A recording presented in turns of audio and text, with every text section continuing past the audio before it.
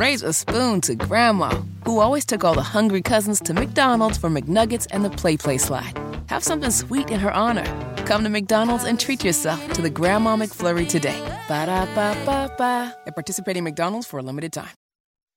Hammer and Nigel. Can you believe these characters are weirdos? So let's rock it! Rolling on a Monday here on the Hammer and Nigel Show. I'm Jason Hammer. Big Nige is here. Hello. And I think it's about time we check in with wheelin' dealin', hair sniffing, kiss stealing Joe Biden. I got hairy legs. How many push-ups you want to do here, pal? I'm not going nuts. Just so you know, I'm not going nuts. So we all see the polls. We see all the information coming out. I've seen Charlemagne the God go on Comedy Central, hosting The Daily Show, begging for Joe Biden to step aside. The Biden campaign, they know they're in trouble. So they've reached out to a certain someone for help, Nige. According to NBC News, the Biden campaign has enlisted Hillary Clinton to help sell the Joe Biden re-election bid. And old Hillrod hosted a big fundraiser at her Georgetown home. Failed politician Hillary Clinton in terms of her presidential runs? Is that what you're talking about? The lady that lost to Donald Trump in 2016? Correct. So unlikable that you lost to Donald Trump? Voters looked at those two candidates and said, you know who's more likable here? Donald Trump. Yes, that would be the same Hillary Clinton.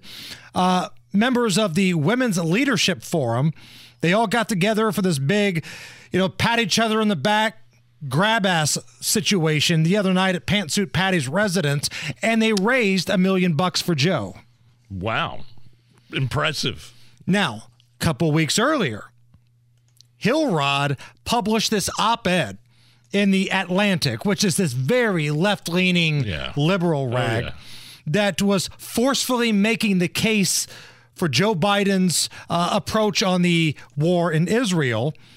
And she's also on tape, I think we played the audio of this, shutting down like hecklers, yelling at her when she does her speaking tour engagements about the way Joe Biden is handling things.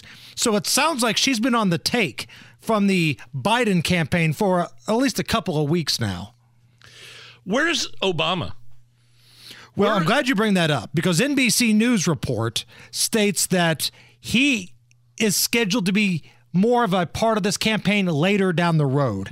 He's the closer, basically. Oh, I got you. He's Josh Hader warming up in the bullpen right now, and when it comes time to go to the pen, you bring out the guy that's going to throw the heat. Yeah, I don't know if I'm Joe Biden, I want Hillary Clinton's endorsement or help. I mean, look at it the other way around. Back when Stacey Abrams was running for governor of Georgia, she did not want anything to do with Joe Biden or his endorsement down there in Georgia. Right. So it's kind of the same thing happening here. She's so unlikable, so unpopular that she lost to Donald Trump. I'm talking about Hillary Clinton in 2016. We are checking in with Joe Biden, and something I've got in common with Joe. We were both out in Vegas over the weekend. I guess I just missed Joe Biden when I flew in on Saturday. It's a shame. But he was there on the campus of UNLV, where they had a shooting the week prior, talking about gun control. Now, I'm telling you that this speech was about gun control because when we play you the audio, you might not have any idea what in the hell this is about. No. All these mass murders, not this weekend, but have been because people have picked up, kids have grabbed stuff off of counters, off of the... Anyway, I don't want to get angry. We need to ban assault weapons and high-capacity magazines. What the hell was that? What did I just listen to? What is it? What?